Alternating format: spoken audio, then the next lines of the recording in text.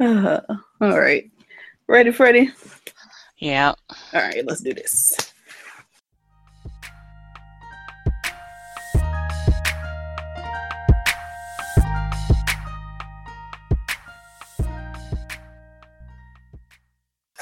Hello and welcome to Better Than the Movie. I am Jeanette. She is Tamika, and we are here talking books. How are you doing today, my friend? I'm fine. Blessed and highly favored. Amen. No, you know what? Let me just save it for our discussion because I'm really not feeling blessed. I'm feeling a way about the state of our country and the people's response to things. We'll get into it. We'll get into it. Oh my God. So people, yeah, I'm gonna get okay. I'm up. I'm ready. You can find us on the internet at betterthanthemovie.com. You can find us on Twitter at betterthantm. You can also call us on Facebook. Find us on Facebook at facebook.com/betterthanthemovie. You know you can't call people on Facebook. Yeah, I find that very disturbing. Nonsense. Total nonsense. And if you'd like, you can leave us a message on our Google Voice number at 210-816-2886. Now, before we get into our news you can use, I would like to talk about, give a thank you to everyone who participated in our podcast preference survey. Would you give me a minute to talk a little bit about that? Yeah, go ahead. All right. So, the point of that survey was, I think we did one last year, and this one we just kind of wanted to get an idea of people's podcast preferences, the things that irritate people about podcasts, and just get some more information, all for the purpose of improving what we do here. And so we were discussing, should we do more ads? What are the things that people don't like? And we were able to get some really, really, really good information. Some of y'all's comments were pretty funny because I was like, yes, I know. We took them to heart. No, we didn't. We're going to keep doing what we're doing, but we did, learn some things about people's preferences from there. And so we'll try to incorporate some of that into the podcast. But thank you and congratulations to the winner of the $50 Amazon gift card. I know her name, but I don't know if she wants me to say it. So if you're listening, congratulations. Congratulations, secret winner person.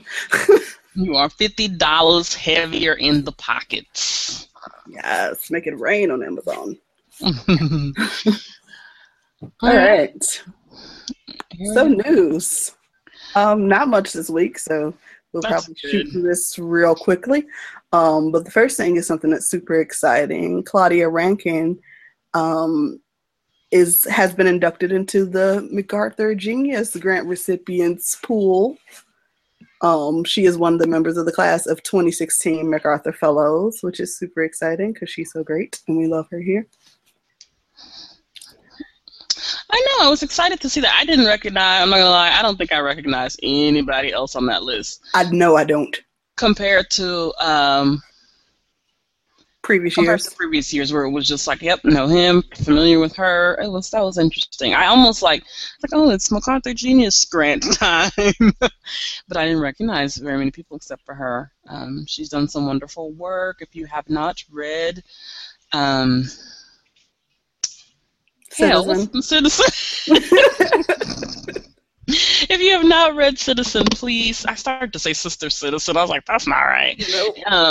If you haven't read Citizen, go pick that up. We have discussed it at least twice on this podcast. So give it a go and get into some of her other work as well. Congratulations. Okay. So next, so this essay, it's an essay about Kiese Laymon, which is effectively I don't want to say rebuttal, but like a response to Colin Kaepernick's protests and how they've been received.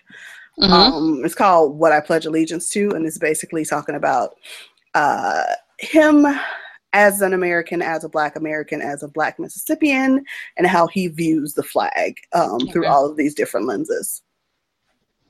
Mm-hmm. Really good read. I don't have much to say beyond go and read it and be amazed. I don't really want to get into the granular specifics of it because this is not a politics podcast. This is a book podcast, but I do think that this is a piece of writing that people should definitely read and get into. Yes. He had a really good essay in the book we covered last time. What is wrong with me? That one book, the red one. I didn't read this. Tell me, what did he think? What did I just say? Were you not listening to me? No, I mean, you said you weren't going to go into the granular, but you know I like granular. What did he say? Well, take your time and go read it. And because he essentially talked about what the flag means to white Americans versus what it means to Black Americans. And then he talked about, because he had lived in like New York, like upstate New York and near New York City for quite some time. He's originally from Mississippi. So he lived in New York around the time of 9/11. He just talked about, how crazy it is that there were essentially two Americas before that. And then all of a sudden, once we come together after this grave tragedy, all of a sudden now we are united front against the Muslims. And he tells the story. All right, he tells the story of being on a train shortly after 9/11 happened, and there was a brown family on the train. And he says a young Black guy says something about like the people are going to blow the train up if they reach into a bag or something like that. And like a white man across the way is like, yeah, I know, right? But America, we got this, essentially like they're bonding over that shit. And it's like, 6 days ago, had you and I had those two people been on the same train and 9/11 hadn't happened, there would have been no conversation, no common bond, whatever. And then he goes into how he's moved back to Mississippi since he's going to be teaching at, I think, the University of Mississippi in Oxford. And he says in the house that he's assigned to live in, there's an American flag hanging outside of it. And it's like super tattered, worn, and colors are faded and everything like that. And he's sort of, he was at a crossroads initially as to whether or not he wanted to let it stay up, or if he wanted to take it down and just leave nothing there, or if he wanted to replace it, whatever. And so near the end of the essay, he says, he said, every day that I live here, I will choose to fly the American flag out there now, or the alternative Stennis state flag. Some days I would choose to fly a red, black, and green freedom flag. Other days I would choose to fly no flag at all. No matter what flag I choose to fly outside or inside of my house, many white Americans and white Mississippians will insist that their Black folks, Mexicans and Muslims, remain passive, patriotic, and grateful for the limited choices we've been given. I'm a Black Mississippian. I'm a Black American. I pledge to never be passive, patriotic, or grateful in the face of American abuse. I pledge to always thoughtfully bite the self-righteous American hand that thinks it's feeding us. I pledge to perpetually reckon with the possibility that there will never be any liberty, peace, justice for all unless we accept that America, like Mississippi, is not clean, nor is it great, nor is it innocent. I pledge allegiance to the Mississippi freedom fighters who made all of my pledges possible. I pledge allegiance to the baby Mississippi liberation fighters coming next. This is a pledge of allegiance to my United States of America, to Mississippi, raggedy or not. This is a pledge to my home. Are y'all standing up?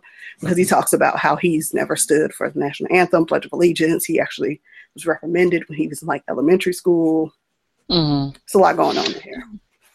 Did you ever, was this a thing? Let's talk, I know we're not political, but I do think it's important in the context of all of the other things that we talk about.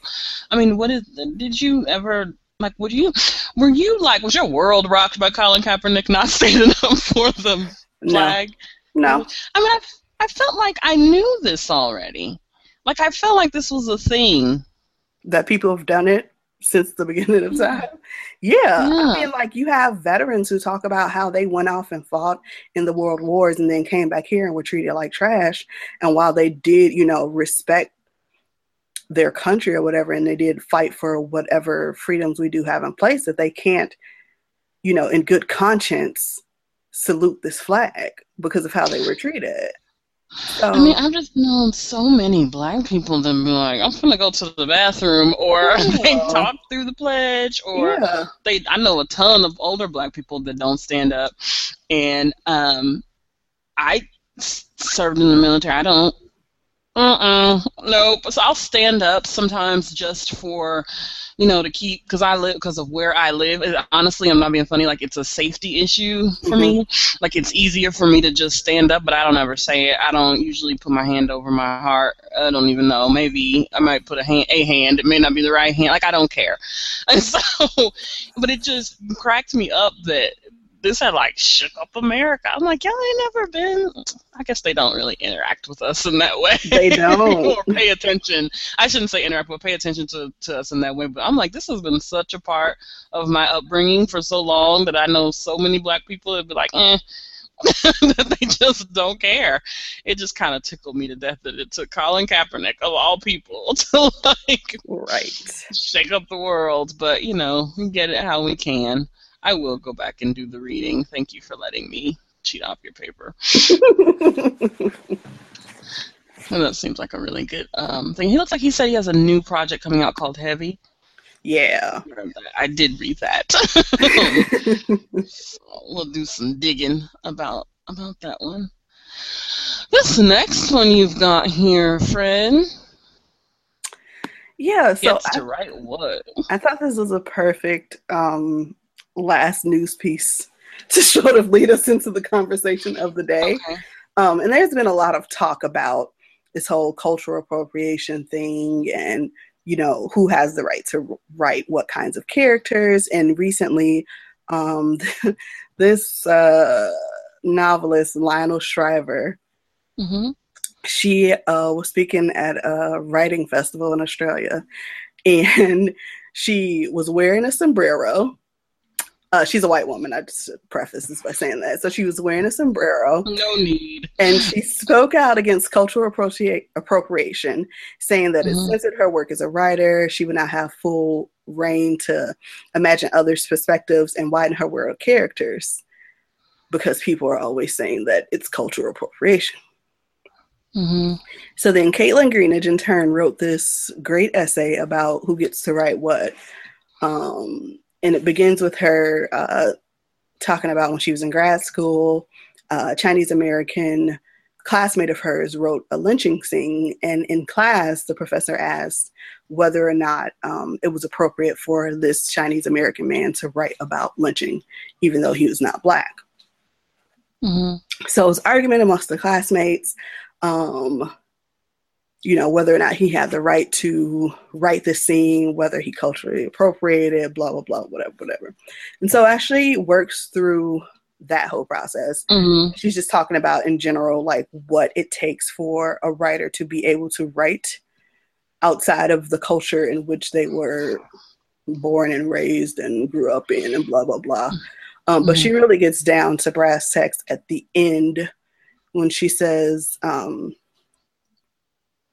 imagine the better, stronger fiction that could be produced if writers took this challenge to stretch and grow one's imagination, to afford the same depth of humanity and interest and nuance to characters who look like them as characters who don't.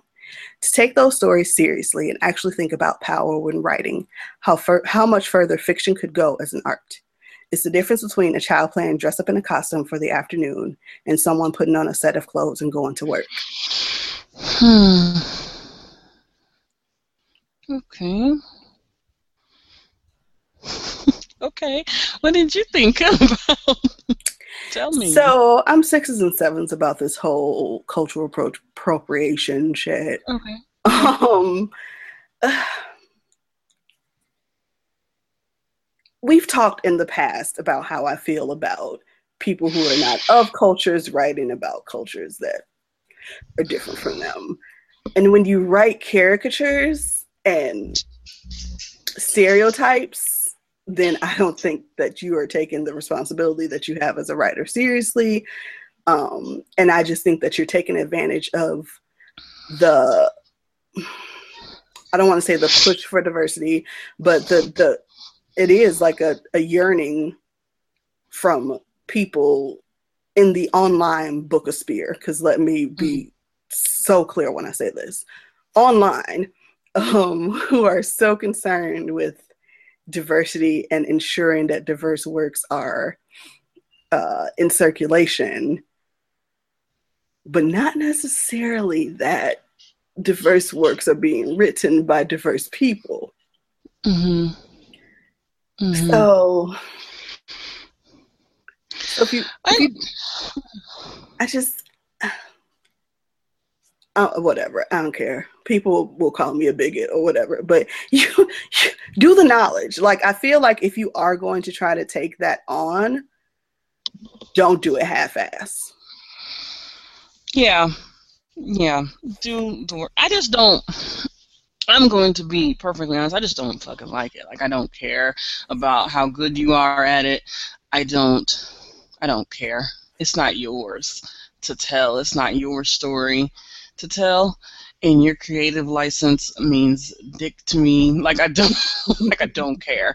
I just don't. And that's the God's honest truth. Just like more than somebody in the LGBTQ community, QAI community, does not want to hear my straight ass tell a lesbian love story, a lesbian coming of age story. Like, who gives a damn about my perspective? I don't have a perspective because I'm not a lesbian. You know what I'm saying? So it's like, as I may be able to write that story just down. It might be some of the best writing y'all have ever read. But at the end of the day, the people in that community don't want to hear from my ass. Like, that's just it. Like, and I would never even be so, I'm feeling frisky today. Let me tackle some shit I am not a part of. And that's why. I guess my bigger question is why. Why do you want to write about it? Like, and is it it's your own ego, it's your own ego stroke to say that you can do it? It's like this, it's a sense of accomplishment. Not that there are not. See, I would feel maybe a different way if, like, absolutely nobody was writing, for instance, stories about slavery. I would feel if there was just some sort of like hole in the literature world that needed to be filled with slave stories, and just no black people were out there writing them, and some white person came along and said, you know what, I'm going to do it, and I feel like I can do a good job, then maybe.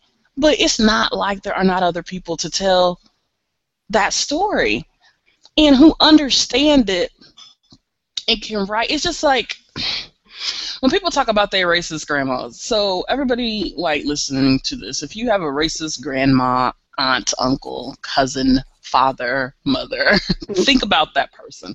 Now, I can write that person because I've experienced that person. I have probably worked for that person, been in that person's class, had that person sit behind me in the public. I can probably write that person, but I can't write that person fully. I can't write the things about them that you know, how great of a cook your grandmother is, how compassionate it is, how even though she's a bit racist, she'd still give me the shirt off her back, how good she is with animals. I don't know, but I can't write that fully because I don't know that. I don't live that. All I can write is a caricature. All I can write is one-sided.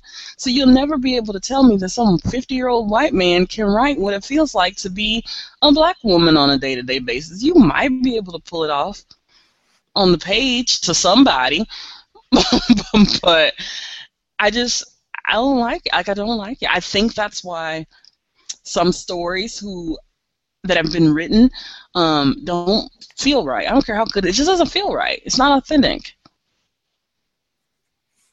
Yep. It's like if me and you communicate via the telephone, group message, and text and whatever, you would know one day if it wasn't me. Oh, absolutely. Like, for a full day, if I just came into our group message and somebody came into me and I gave the phone to my cousin and just let her go with the flow, you would know probably within 5-10 minutes that it wasn't me. Easily. That's how I feel when I read that shit. Like, I can just tell. And they can take it, people can take it as a personal challenge to make it so that I can't tell, but I can just tell. Okay. So I'm just like, why? Why? Tell me why. Why is it this burning desire for you to write this? Yes, there are so many white people stories, It goes the other way for me too, though. It goes the other way for me too, because I don't understand black people who run to write white stories. Yep. Because if you get, I don't know. I just feel like I was telling somebody this earlier. I said that my purpose on this earth is to do three things: is to support, to amplify, and to create. Support the art that I want to see in the world, amplify the art of others that, that probably don't get as much shine or publicity, and create the art of the people who look like me. Like, there's always we just have X amount of stories that we are allotted through mainstream media and mainstream publishing, so we should be working to ensure that these stories are not X, Y, and Z. But the fact of the matter is, the people with the money control the narrative. So, despite you saying that you don't want to see another slave film, you can't change that. You literally don't have the power to change that, which is a perfect segue into the main topic for today. Okay. And I really feel like trolling. She's got to be freaking trolling. Okay, so we've talked about this woman on the show before. I'm not going to say her name, because if you've listened to our show, you've heard us talk about a silly woman who made a lemonade reading list, and a silly woman who named Sriracha as the hot sauce in her bag swag. A silly woman who told people, particularly Black people, not to self-publish. If you've listened to past episodes, you know this woman's name. I'm not saying her name again. But she felt the need to get on the Summer Jam screen of Twitter and send out a series of tweets that I'm going to read as much as I could stand. So she says, full disclosure, I don't know what the genesis of this conversation was. She just says, woke up this morning still thinking about the discussion yesterday on the Black science fiction, I guess SFF, I'm guessing it's science fiction, whatever, panel. So I'm going to tweet about it. The idea that Black people and minorities as whole shouldn't attempt to enter established media spaces is an undoing of civil rights. People fought very, very hard to get access to those spaces. And to not continue that fight seems ... silly. There is so much established spaces have to offer. Capital, marketing, tastemaking. To build anew would take decades. Why wouldn't you want a space at the table? Why would you want to have to build your own table? I do think Black writers and artists need incubators where they can develop craft and be prepared to fight their way into the mainstream. But if you want people to eat, to be able to sustain themselves from their art, they need to be able to have a space in mainstream media. This coming from a woman who's a co-founder of a Black science fiction and speculative fiction magazine forthcoming. So if you think that you don't have to build your own why did you give up the fight? Why are you creating this magazine then? Why are you feeling the need? I guess fighting. This is her. So let me tell you what really this is just I love. Can I just say, I love how one of the replies to this thread was from a white lady that was like, plus, the idea of a segregated marketplace assumes the mainstream doesn't also benefit from minority perspectives. WTF. No shit, friend. We've been trying to get y'all to understand that, and yet... And still, you don't fucking understand. But the thing that really pissed me off is that she keeps doubling down on the fact that in order for Black creatives to eat, they must get white acceptance. Because that's what it is. It's not fighting for a space in mainstream media. You are fighting for white acceptance. Just say, I want white people to consume my shit. Period. It's not about mainstream whatever. It is certainly not about it when you create a fucking magazine that is only about Black people and like, what do you even, what? I think sometimes people just want to be seen. No, I think that it's bullshit to say that you cannot create an experience that is solely for us and by us and not eat off of it. There is 40 fucking million people, Black people in America. What? 40 million. You can eat off that easily. What kills me is that I just she I don't understand her. Um because how can you celebrate something like a lemonade that was made by a black woman, inspired by black women, made for black women, because there is so little art that's made with us in mind. And how can you have that perspective and understand that, but don't understand other black people's desire to create their own shit instead of constantly fighting? And how can you make it seem like those people they're taken away from the civil rights movement? Are you crazy? Like, that's like me saying, I could work for your company and hell, I don't know. We're dreaming here. Say I'm a computer programmer. Is that still a thing? And I just decide that I'm tired of trying to get jobs at these different tech companies, and they're not hiring me, and they're only hiring young white kids, and it's not right, and blah, blah, blah. So I'm going to start my own firm. Did I set the civil rights movement back? I mean, is that what I'm doing, or am I a fool to keep trying to ask people trying to break into something that I don't have any control over? I think that's what's bothering me about this. She's placing the responsibility, the onus on black people to keep trying instead of calling out the bullshit. And it's so irresponsible because she has a large following, and a large following who is largely not Negro. And for you to put this onus on us as if we are doing something wrong to not be accepted by the mainstream, as if we are the ones that have the problem here, that is grossly irresponsible. And I think that's what makes me so fucking upset, because I'm like, come on, yo. Yeah, what's wrong with y'all that y'all won't keep putting up the good fight? Like, how many damn times I got to turn in a manuscript or turn in a book or a poem, whatever, to a magazine or a publisher? How many rejections? I mean, wouldn't it be faster to put your own shit up and at least get some coins than to keep some feedback, something? And I just think that she's just grossly irresponsible. Like, I don't understand. You're doing the people that you're claiming to fight for a disservice. Like, you're throwing them on the bus, essentially. You're saying, well, y'all giving up too easily. Y'all need to keep fighting. Because I'm surprised she ain't invoked MLK. Like, does she already have a deal?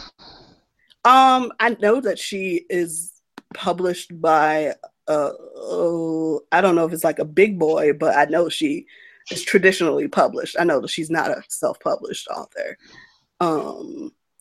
But remember when we well, so much for marketing, Justina, or just whatever. Well, here's the thing, like, so much for marketing with me. I've never heard of you until you start posting. Right? She is traditionally published. She has 2 books out. I just pulled up her blog because I think this is very interesting. And I'm going to do a thing that I typically wouldn't do, but I'm just doing this just for the sake of. So she has numbers for the sales of her books on this blog. So she says she has 2 books out. Yeah. Sorry, I have a question. Go ahead. Oh, no, go ahead. Nope. She got this first one, Vengeance Round. Is this a white lady on the cover? Girl. Okay. Right. Go ahead. Sorry. So she has 2 books out. Vengeance Bound, Promise of Shadows. The first one sold almost 1,100 hardcover, 335 ebook, and 511 in trade size paperback, so the smaller paperback. Second book sold almost 3,000 hardcover, 476 ebook, and just over 1,000 trade paperback. Right? So these books, I should have pulled up when they came out. Let me see. I'm sorry. I'm gonna go to Amazon. I'm just curious to know how long ago they came out. I am willing to bet that your bitch, my bitch, everybody's bitch did more than 335 on ebooks. Okay, so that's why I said I'm about to do a thing that I normally wouldn't do. Okay. But I feel like I need to do it just for the sake of... We gotta drive our point home. Yeah, so hold on one second. I'm sorry. I have the wrong browser open. So her book came out. So the first book came out in March 2014. I'm guessing the next one came out about a year after. Anyway, so whatever. I'm not going to have exact numbers. You got your phone? I can't log into it through my phone. Okay. But nevertheless, so her ebooks both sold less than 500 copies each. They've been out for years. This post was just published on September 4th. She has a publishing company that has marketing and all of these things at her disposal, but she has no burn. My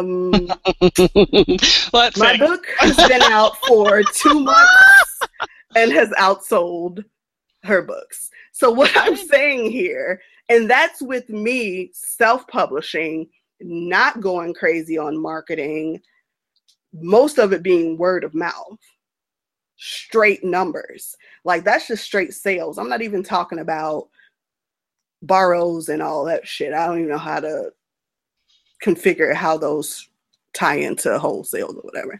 So my point is, you have big publishing behind you, Justina. Why your book ain't popping? Well, because maybe if you fight at the table, maybe they put you at the table, but maybe it's like on the end of the table, on the corner of the table, where they know.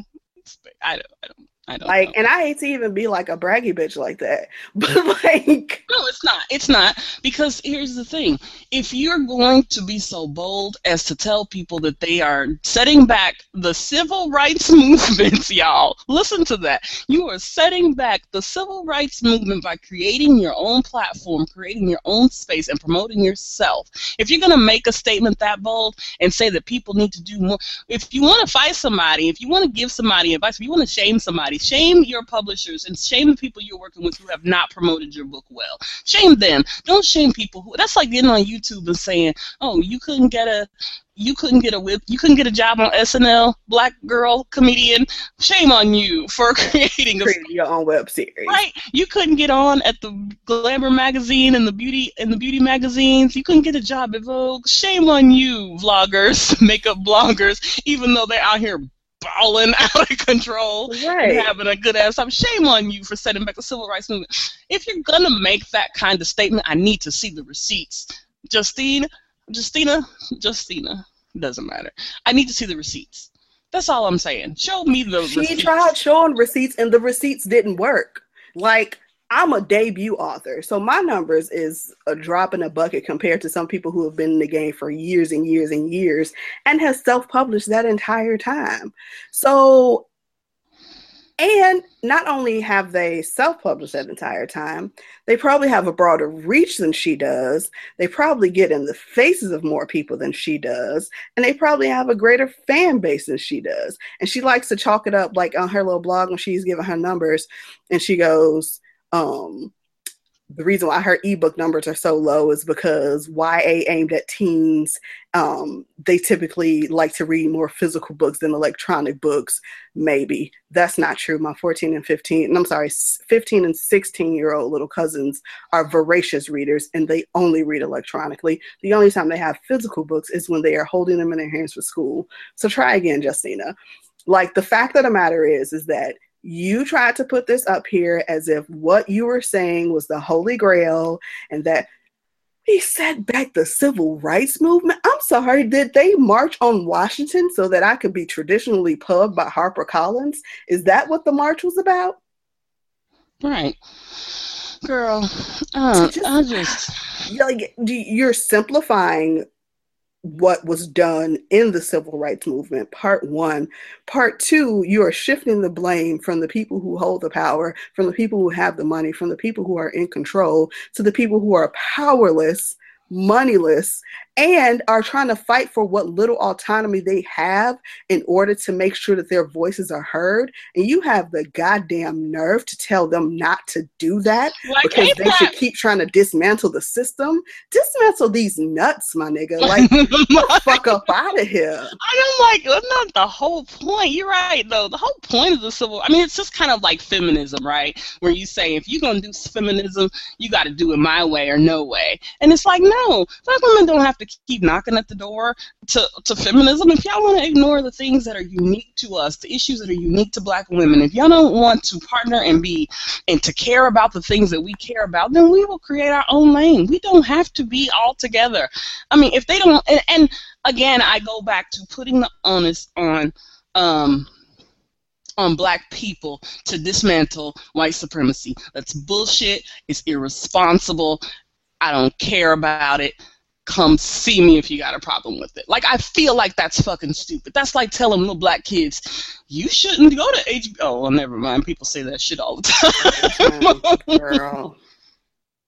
It's just so silly, and it's a big reason why I have a huge problem with the push for diversity on the book internet, because never in real life at book events that I've gone to have there been such heated debates about diversity and how publishing is shit about it. The only time that I see these sorts of debates in public are when they are dragged off the internet and into a real life, like, conference or something. And it's never the major conferences. It's always like the genre side conferences. Like at BEA, there weren't any major panels about diversity. Now, there was a panel with, I think it was 3 Black children's book writers, but it wasn't framed as, this is the Black children's book writers panel. I don't get it. So, I don't know. I don't know if the fight is for diversity or if the fight is for a spot to be put on with some people. Some people, it does not seem like they have a clear idea of what exactly they're fighting for, but they fought or they've talked too much shit to back it up. So now they just got to ride this train until the cows come home, which leads to nonsensical ass posts and tweet screeds like our friend has written many times. She just and I'm like Latifah. I've had it up to here. Like I've held my tongue so long, and I've said things here and there, but like she doesn't even take the time to speak to people who push back. No. And it's not saying that you need to capitulate or she doesn't need to genuflect to people who are expressing, different opinions, but she doesn't even respond to say, I hear what you're saying, even though I don't agree. So that goes back to my original statement. She's got to be trolling. Got to be trolling for clicks. Lord knows we've given her however many thousands, hundreds. She's got to be trolling for clicks. There's no way. And I'm like, nobody is co-signing this shit but other people who right outside of their lane and people who benefit and who have profited off of diversity. Can we talk about that? Can we talk about the people who all of a sudden, a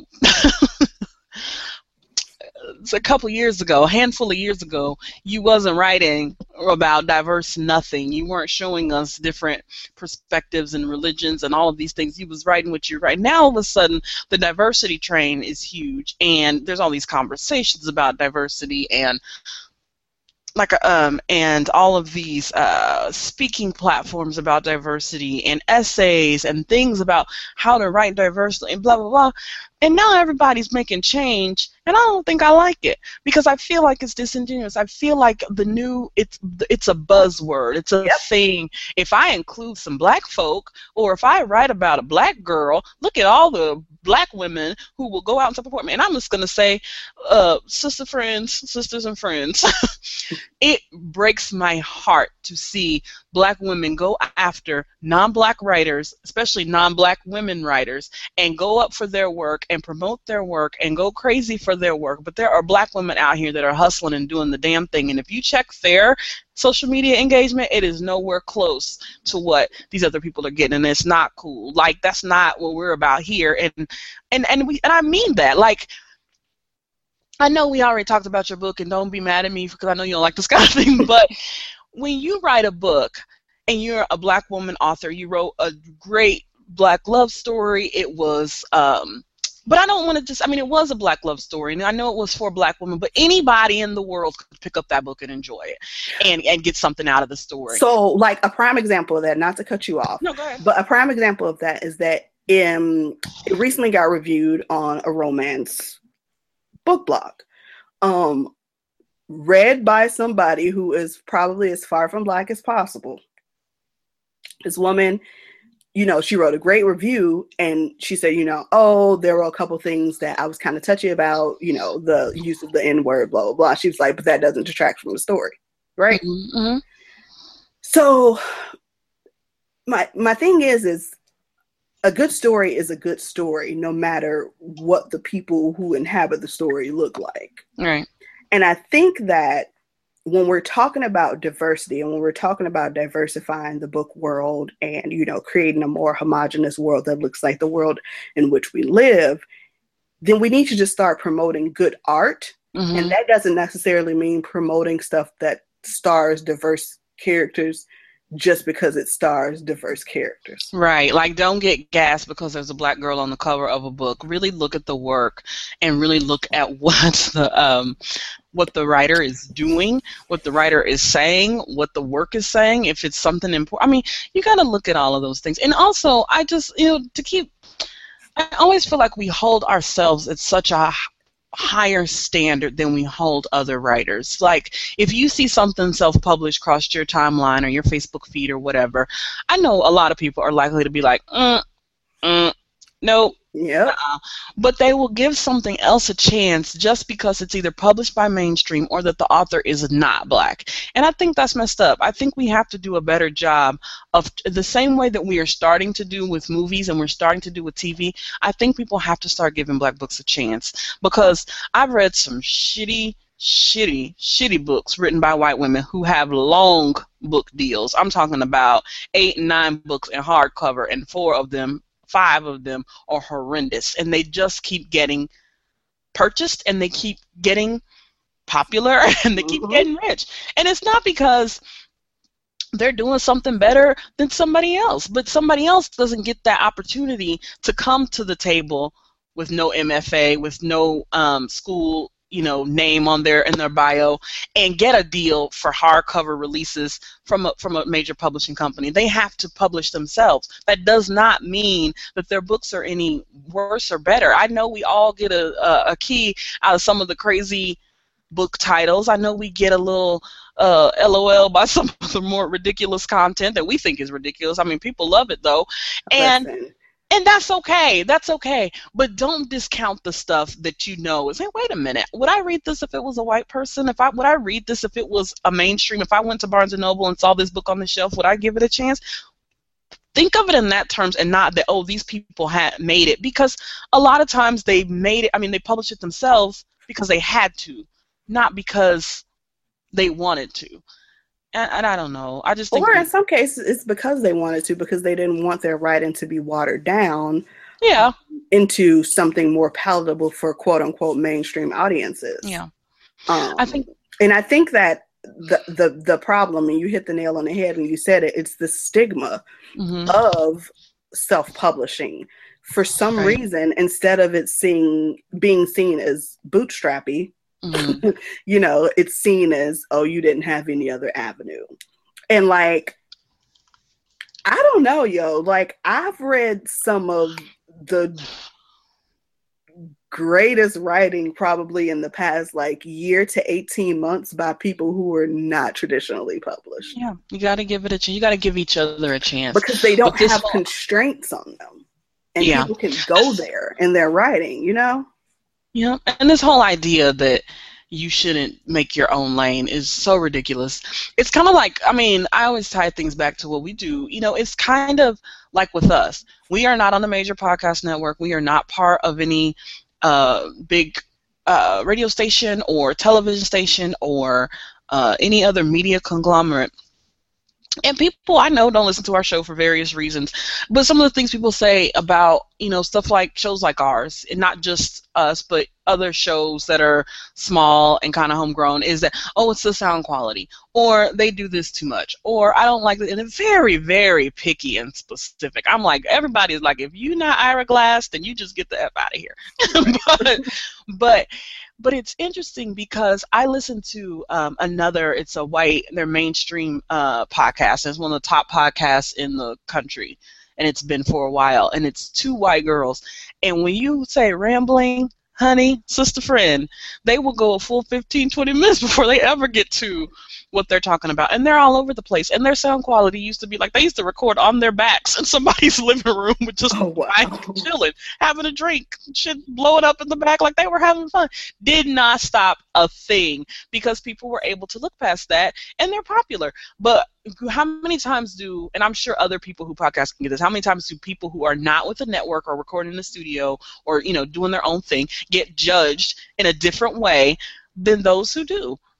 It's crazy. And I go back to what Ava DuVernay said about, I don't really care too much about diversity. I want inclusion. I want an opportunity, a chance to not be included at your table, to color up your table. I want to be able to be included in the process of putting art out and putting it out in the way that I want to do it. And I think that's really, really important. But I have a strong, I can't say what I want to say, but I'm about sick of this lady and her twisted and warped views, because I think it's so, like you said, so irresponsible. If you are out there and you working and you grinding on something, please don't waste your years sending shit to Random House. Please don't. That's the thing. Like, waste your time. It's just put it out there. Like, why would you do that to people? Why? You're essentially killing people's dreams, because you're telling them that your work means nothing, your art means nothing unless you're traditionally pubbed. Yeah. And with that, you can get the fuck up out of here. You can. I think it's messed up. It's messed up. Here, let me shit on listen, whatever you're doing, I don't care if you doing Etch-a-Sketch pictures, put the shit out there. Put it out there and let people consume it, and they will decide whether or not they want to buy it, whether or not that's the thing. Like, there is a consumer for every piece of art there is out there. Mm-hmm. Mm-hmm. And I mean, we know people who are self-published that it ain't our place to give her receipts, but Justina, ma'am, false. Yep. And I mean, it's not just one person, really. It's a lot of people out there that put out their own work, be it via blog or their own lit magazines or their own whatever, and they are doing the work, because you can't spend your life or waste your time begging somebody else to acknowledge your greatness. Waiting on somebody else. You can't do it. But there you go. That's our show. Yeah. So that was my rant. That's it. That's my rant. We don't have another topic. I'm sorry if you came here for that, but we don't. No. All right. So, you know what I would like people to do, because I feel like we just kind of wing it with the books that we've been covering. I would like for folk to send us via Twitter, email, whatever, Facebook, tell us a book that you have read recently. No, just recommend some books that you want us to talk about, because some of y'all, I don't want to read that. But if there's a book that you've read or that you're interested in that you would like for us to talk about, we would appreciate if y'all give us some suggestions, because we really just pick what we want to read and say, yeah. But we're listening to what y'all have to say. So let's try that. See what responses. Yeah, we like feedback. And don't send us no nonsense, because I'll tell you, right, wherever you send it to us, you will get a reply, please. So are you saying you don't want to read the last book I just read, which was amazing? What is it? Wait. I mean, I don't want to read no shit like Lena Dunham's autobiography. I don't want to read that. Like, don't be funny. When in the hell would I be reading Lena Dunham's? You know how people get. You know some of the emails we get. Like, excuse me, have you listened to our show? But yes, we'd like to hear your suggestions. This isn't the last book I read, but We can go right into what you're reading, because I am reading a lot in the past day. For once, I am excited about this segment. All right. So, what are you reading? Last night. Oh, girl. No. I just caught on. Shit. I read a book that changed my life for the better. It was called Pumpkin Spice Latifah by one Miss Ashley Bradley. And it is 23 pages of magic. The description is as follows. A black chick wakes up from a 12-year coma thinking she's a 34-year-old white woman named Rebecca. It's autumn and beautiful out. Sweater weather? Sweater weather. I don't have to do this. This is not in my contract. It is in your contract. Ashley Bradley is a visionary.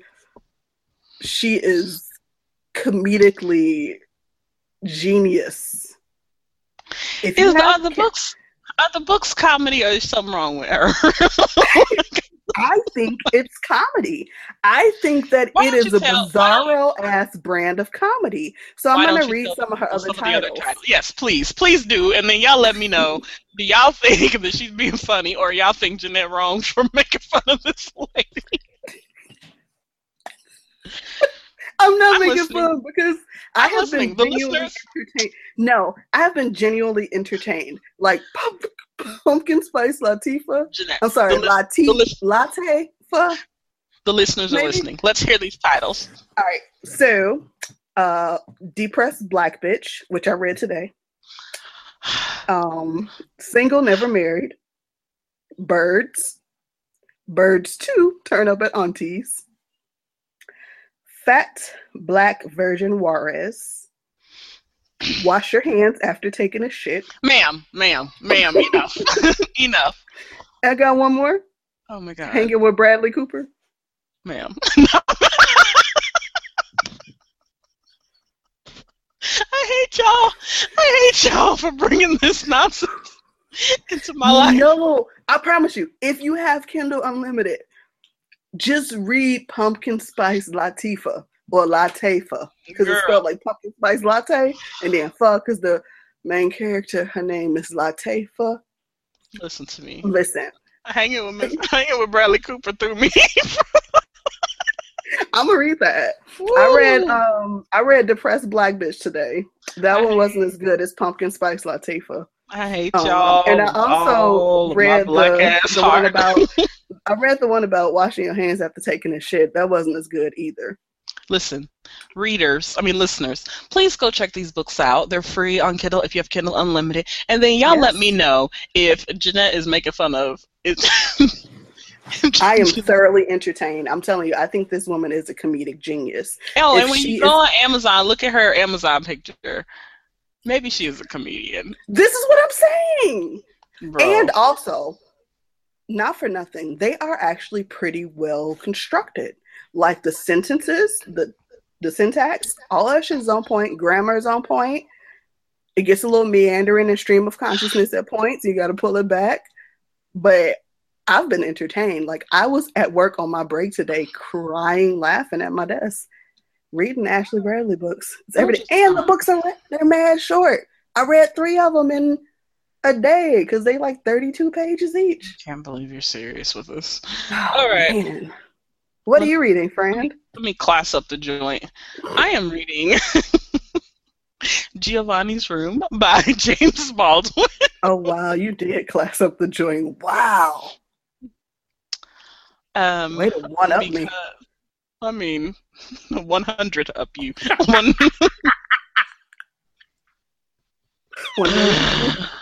If you have never heard of this, the book is set in 1950s Paris. There are, let me see, after meeting and proposing to a young woman, he falls into a lengthy affair with an Italian bartender and is confounded and tortured by his sexual identity as he oscillates between the two. Examining the mystery of love and passion in an intensely imagined narrative, Baldwin creates a moving and complex story of death and desire that is revelatory in its insight. I had never read this book. I thought I did. I had to read a James Baldwin book for school, and I don't remember which one it was. I think I know, but I just remember like it started off. Maybe it's Go Tell It on the Mountain, I think is what I had to read. I don't know. Okay. Anyway, it was something about a rat. There was a big rat in it that came out of the wall. Y'all don't know. You Baldwinites will know exactly which one I'm talking about.